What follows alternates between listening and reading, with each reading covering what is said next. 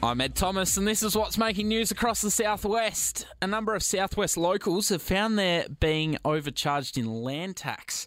Rebecca Alexander from Sewell's Lawyers says a change in threshold means that some landowners are receiving notices for the first time. Certainly it's a bit of a trend I'm seeing at the moment, and one of the reasons is that because the government's decided to increase the amount of land tax to repay down some COVID debt, people are getting land tax notices for the first time because the threshold's been reduced down from $250,000 on your land last year to $50,000 this year. The Lifeblood mobile donor van will make its return to Colac on Monday as the demand for blood, plasma and platelets rose by 3% in the past year. Daniel Brewer has more. Locals are being urged to roll up their sleeves and become blood donors as the Lifeblood Mobile Donor Centre returns to Central Reserve this coming Monday. A blood donation appointment lasts less than 1 hour and the donations itself less than 10 minutes. You can make a blood donation by booking an appointment online at lifeblood.com.au. Daniel Brewer, Ace Radio. While students returned to school this week, it was a special day yesterday for students of Lake Colac School as it opened its doors for the first time.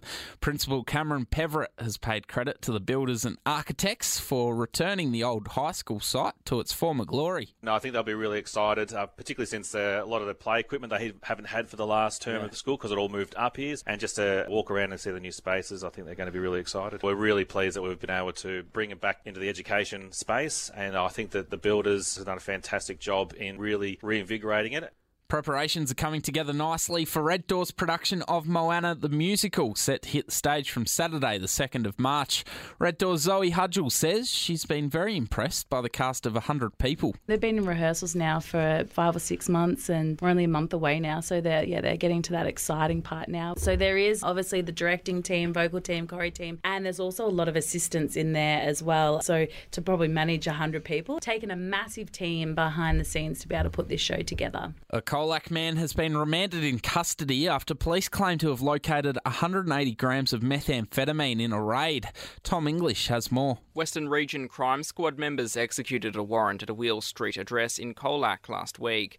There they located 180 grams of methamphetamine with an estimated street value of $90,000. The 23-year-old was arrested and charged with trafficking meth and appeared in the Geelong Magistrates Court with his next court date being in April. Tom English, Ace Radio. A new heat safety campaign is asking locals to check in on friends and family during hot days. Emma Bacon from Sweltering Cities says for us to check in on those that we know could be vulnerable in the heat. What we're asking people is to call your nan, go and knock on the door of a neighbour you might be worried about, and just check in on them in the heat. Heat waves are our deadliest environmental disaster, and they kill more people than all the others combined, and we know they're going to get worse. So it's really important that all of us play that role of checking in on people, making sure they're okay, because isolation can be really deadly.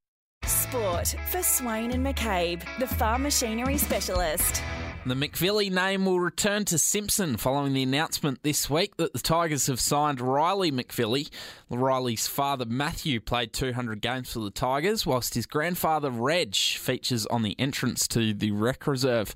Coach Daniel Beard says it's been an impressive off-season. The club's in a really good spot numbers-wise, so it wasn't overly on our radar to go out and recruit big. There's probably some key positions we needed and a little bit more midfield help. Bringing friends and bringing contacts has led to our recruiting numbers being pretty significant. Tennis will make its much-anticipated return this weekend following last week's Timboon Open. Wednesday fours will return tonight, whilst round 12 of Polworth Tennis kicks off on Saturday. Cororook will host Colac Lawn, whilst Eliminite will head to Barongarook and Penny Royal will have the bye. In netball, AFL Bowen has announced their representative netball teams for 2024, with a number of Colac locals making the cut. The GFL 17 and under representative team contained 2 local names, with Olivia Roberts and Poppy Holland making the side. Meanwhile, Izzy Spence made the cut for the 15 and under champ team, and Freya Udahag was the sole representative of the 13 and under side. AFL Bowen took to Facebook to announce the news, congratulating all successful players on their selection. That's the latest in local news and sport.